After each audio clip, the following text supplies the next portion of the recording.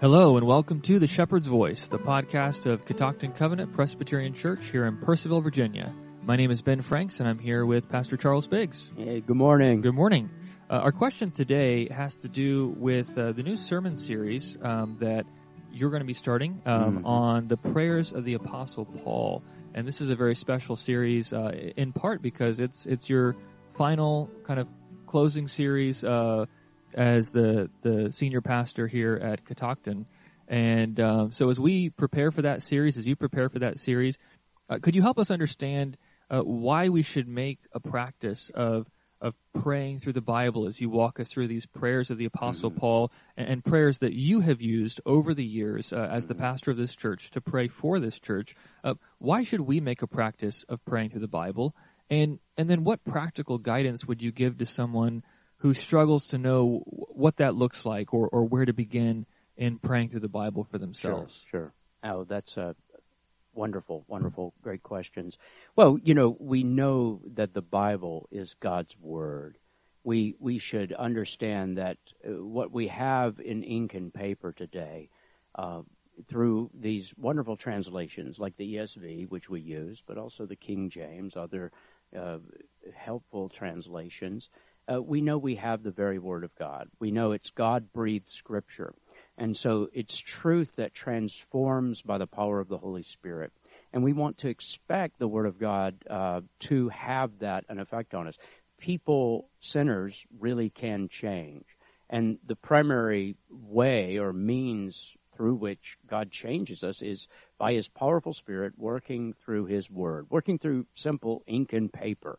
And what we do through reading the words of God, we want to take them in, to meditate on them, to thoughtfully reflect on them, to allow them to change our thinking, to capture our imaginations, to draw our hearts to the throne of grace, to find Christ in these words, to answer that prayer, that high priestly prayer of Jesus, to know the one true God and Jesus Christ whom You've sent, to know Him not just theologically or intellectually, but to know Him experientially. And I think that's a very important reasons why we want to pray God's Word, is just because it is God's Word and the Spirit is pleased to transform us through it. Our Lord Jesus told us in John 14 that whatever you ask in my name, this I will do, that the Father may be glorified in the Son. If you ask me anything in my name, I will do it.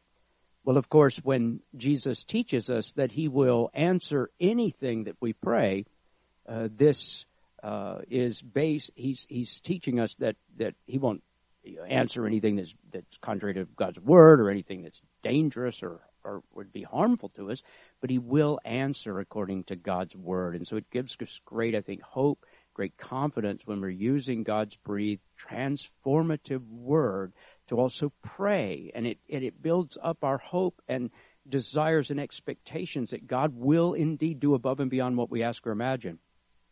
I think I've written in the past on how to obtain a certain experiential joy by the Spirit through the Word in 3 steps. And one is a consideration. It's to reflect thoughtfully on the truth you're reading. So if you're reading a psalm, if you're reading a letter of Paul, if you're reading a portion of Ecclesiastes, of wisdom literature, like Proverbs or Ecclesiastes, if you're reading a historical narrative, that you're reflecting thoughtfully on the truths, that you even may take certain passages and memorize and meditate on them. So say you're reading the Exodus, the crossing of the Great Sea there in Exodus 14. You may highlight Exodus 14:14, that the Lord will fight for you. The Lord will fight for you. And you may reflect in thought, how is the Lord fight for us throughout Scripture? How did the Lord fight through the cross? How does the Lord fight for me today? How am I to stand firm in the whole armor of God, knowing that it is in Him that I stand and draw my strength? He will fight for me. He will fight for me. If God be for me, who can be against me? All that kind of reflecting thoughtfully and memorizing and meditating on the Lord will fight for you. The Lord will fight for you. that's the first thing, a consideration of the Word. The second is a soliloquy that you say to yourself. We think of soliloquy as often that which a character in a Shakespeare play may speak aloud to himself. Oftentimes in cinema and movies, it's the exposition of what's going on in the mind of the person, or in a book. I think of Faulkner. There's a lot of soliloquies going on so that we can get the inner person of the character. But a soliloquy is simply just speaking aloud the truths to our souls until our faith is strengthened. It's saying that, whom have I in heaven but you? And what on earth do I desire but you? My heart and my flesh may fail me, but the Lord is the strength of my heart and my portion forever.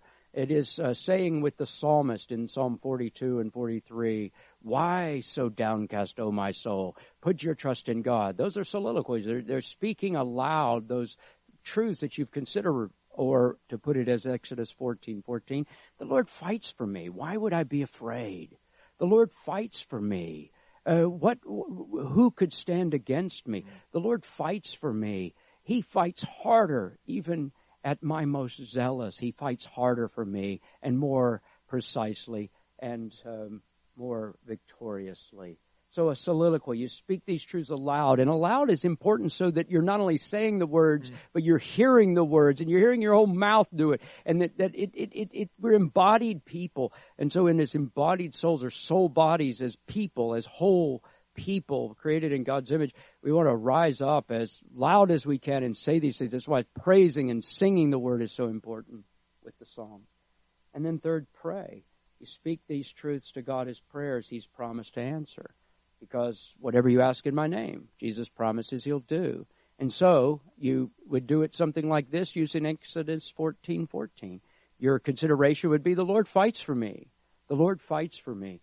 The Lord will fight for you. The Lord has fought through the cross and resurrection, and through His Holy Spirit. He's fought for my purity. He's fought for my dignity. He's fought for all of the things that I'm privileged to call my own, that are as a recipient of His grace.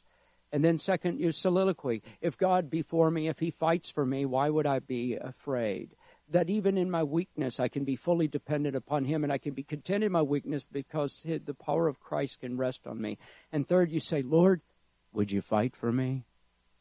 And I think for the beginner of this, it's awful hard to take something from a historical narrative for someone who's beginning to do this. But I've given you one way, and that's read through Exodus 14, for instance, today, and find one passage. It may be the Lord will fight for you. The Lord fights for us, and it might be that theme you begin to work out or to understand and apply. It might be where Moses hears God's name that he requests to hear in Exodus 34, and he bows his head in worship, and this captures your attention. Focus on that. Ask for that kind of response to God's name as a blasphemer, as someone who's typically saying, oh my God, all the time without any kind of reflection. Go to the Lord and say, let me bow before your name in a holy kind of reverence and awe and love, because I don't do that, Lord. Make it a prayer.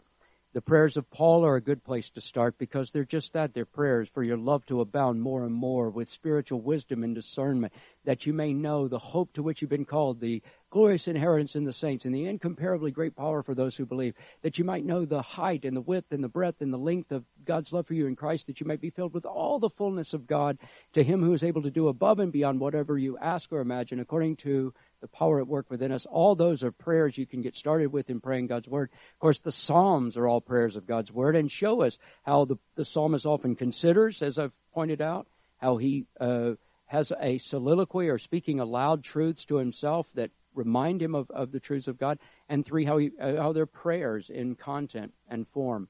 So those are ways that we can learn to better appreciate what we have in God's Word, and then to take that extra step of saying, as I'm reading through God's Word and meditating and reflecting, as I'm speaking them aloud, I'm also going to pray these things for myself. I'm going to pray them for others. And we'd remember what Paul says as I close here in Ephesians 6:18, where he says, praying continually in the Spirit. that you would keep alert to this end, keeping alert with all perseverance, praying for yourself and for all the saints.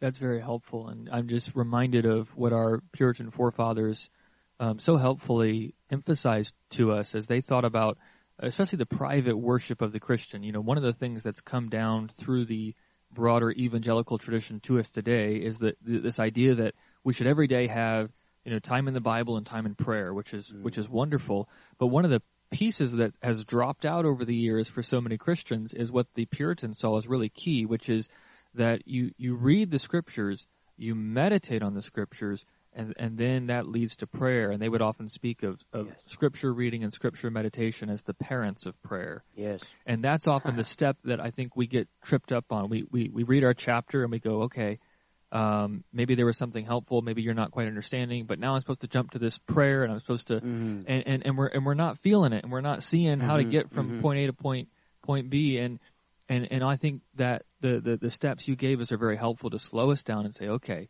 I've read this passage now, consideration, you know, what is going on here? What are the truths? What are the promises? Yes. Is there a prayer here that I could make my own? And then that soliloquy to speak it to ourselves and go into that act of praying before God, and just to maybe, if we're really beginning at this, you know, go to some of the prayers of Paul, go to the Psalms where you've got these this already done for you in a sense, and you can just retrace those steps. And then as you build up a little bit of familiarity and comfort with that, just take it into your normal Bible reading, and look for those things that you can grab hold of.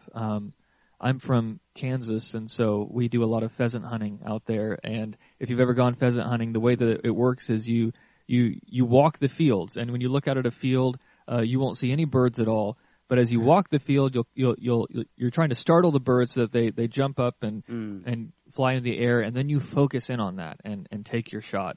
And that's how I think about praying through the Scriptures and doing my devotions. Is I'm just getting up and walking the fields, and you're looking for something to jump out.